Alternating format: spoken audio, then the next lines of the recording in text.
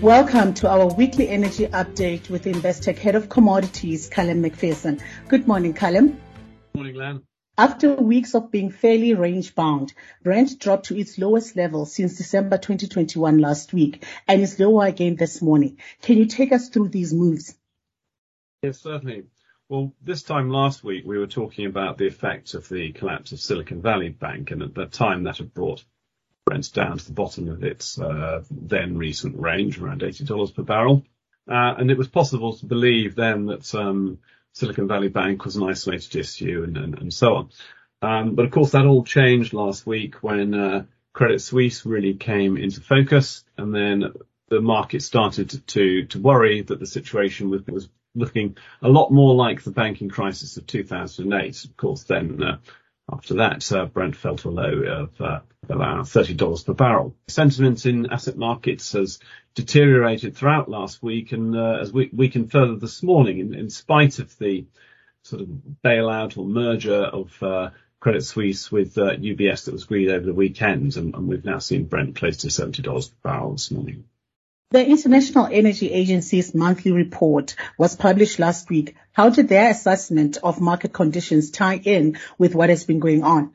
In terms of the current market conditions, the IEA saw the market as being oversupplied by 1 million barrels per day, so around 1%. So that, if you like, provides a physical justification to add in to the weakness in markets that is arising out of sentiment from asset markets. That's the current conditions. Now, the outlook for the second half of this year, for instance, is that based on the IEA's figures, if OPEC does not increase output from its current levels, then the IEA figures imply an undersupply of around 1.7 million barrels per day. And that's particularly driven by a forecast increase in Asian demand. So the questions now are really, one, should the crisis now that is emerging at the moment change the demand outlook?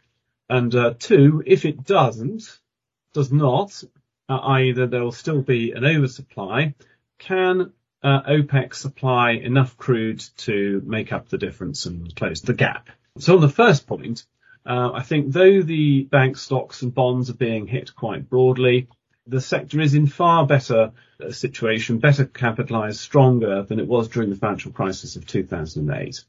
And so that suggests that though there could be some specific cases of weak banks like Credit Suisse, Silicon Valley Bank that need to be dealt with, once they are dealt with, the market can hopefully move on from this, and sentiment improves without the real economy being affected. And if the real economy isn't affected, then the outlook for demand growth should not be affected. In which case we come to the second point that suggests that OPEC will need to add more output. Can they do that? And there we come back to the usual problem that although the UAE and Saudi Arabia have material spare capacity, others don't, and so are not able to participate in a pro rata increase in output limits and are unlikely to accept the UAE and Saudi Arabia increasing output alone. So in spite of everything, I think we could still see oil prices rising as we move towards the summer, and we see that demand growth come through, providing, of course, the current market panic, I think it's a reasonable word to use, proves relatively short-lived. But in the short term, where do you see oil going? Well, of course, at the moment, really the oil's very much at the mercy of market sentiment. So if we continue to see equities selling off heavily, we'll tend to see oil tracking that lower. What will it take to stabilise equity markets? Well, perhaps if the markets can gain some confidence around this bailout of the Credit Suisse and UBS merger, perhaps that will help to enable market sentiment to level off somewhat, and then perhaps we can move forward from there.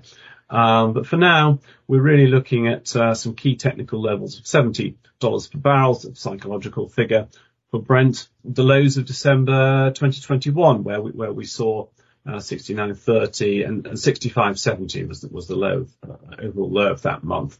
And of course that takes us back to the COVID days in terms of prices, where the market was worrying about the rise of the Omicron variant and how that might develop and derail the anticipated increase in demand in 2022. So, there again, when you consider the market is going back to those sort of levels, does it really make sense given the situation of the market at the moment, or at least what we expect to happen later this year? Thank you, Callum. We'll chat again next week. Thanks very much, Len. Thank you for tuning into another episode of Investec's Weekly Energy Update with Callum McPherson. If you'd like to discuss any of the contents of the podcast, drop Callum an email on callum.mcpherson@investec.co.uk or visit investec.com/commodities. Until next time, thank you.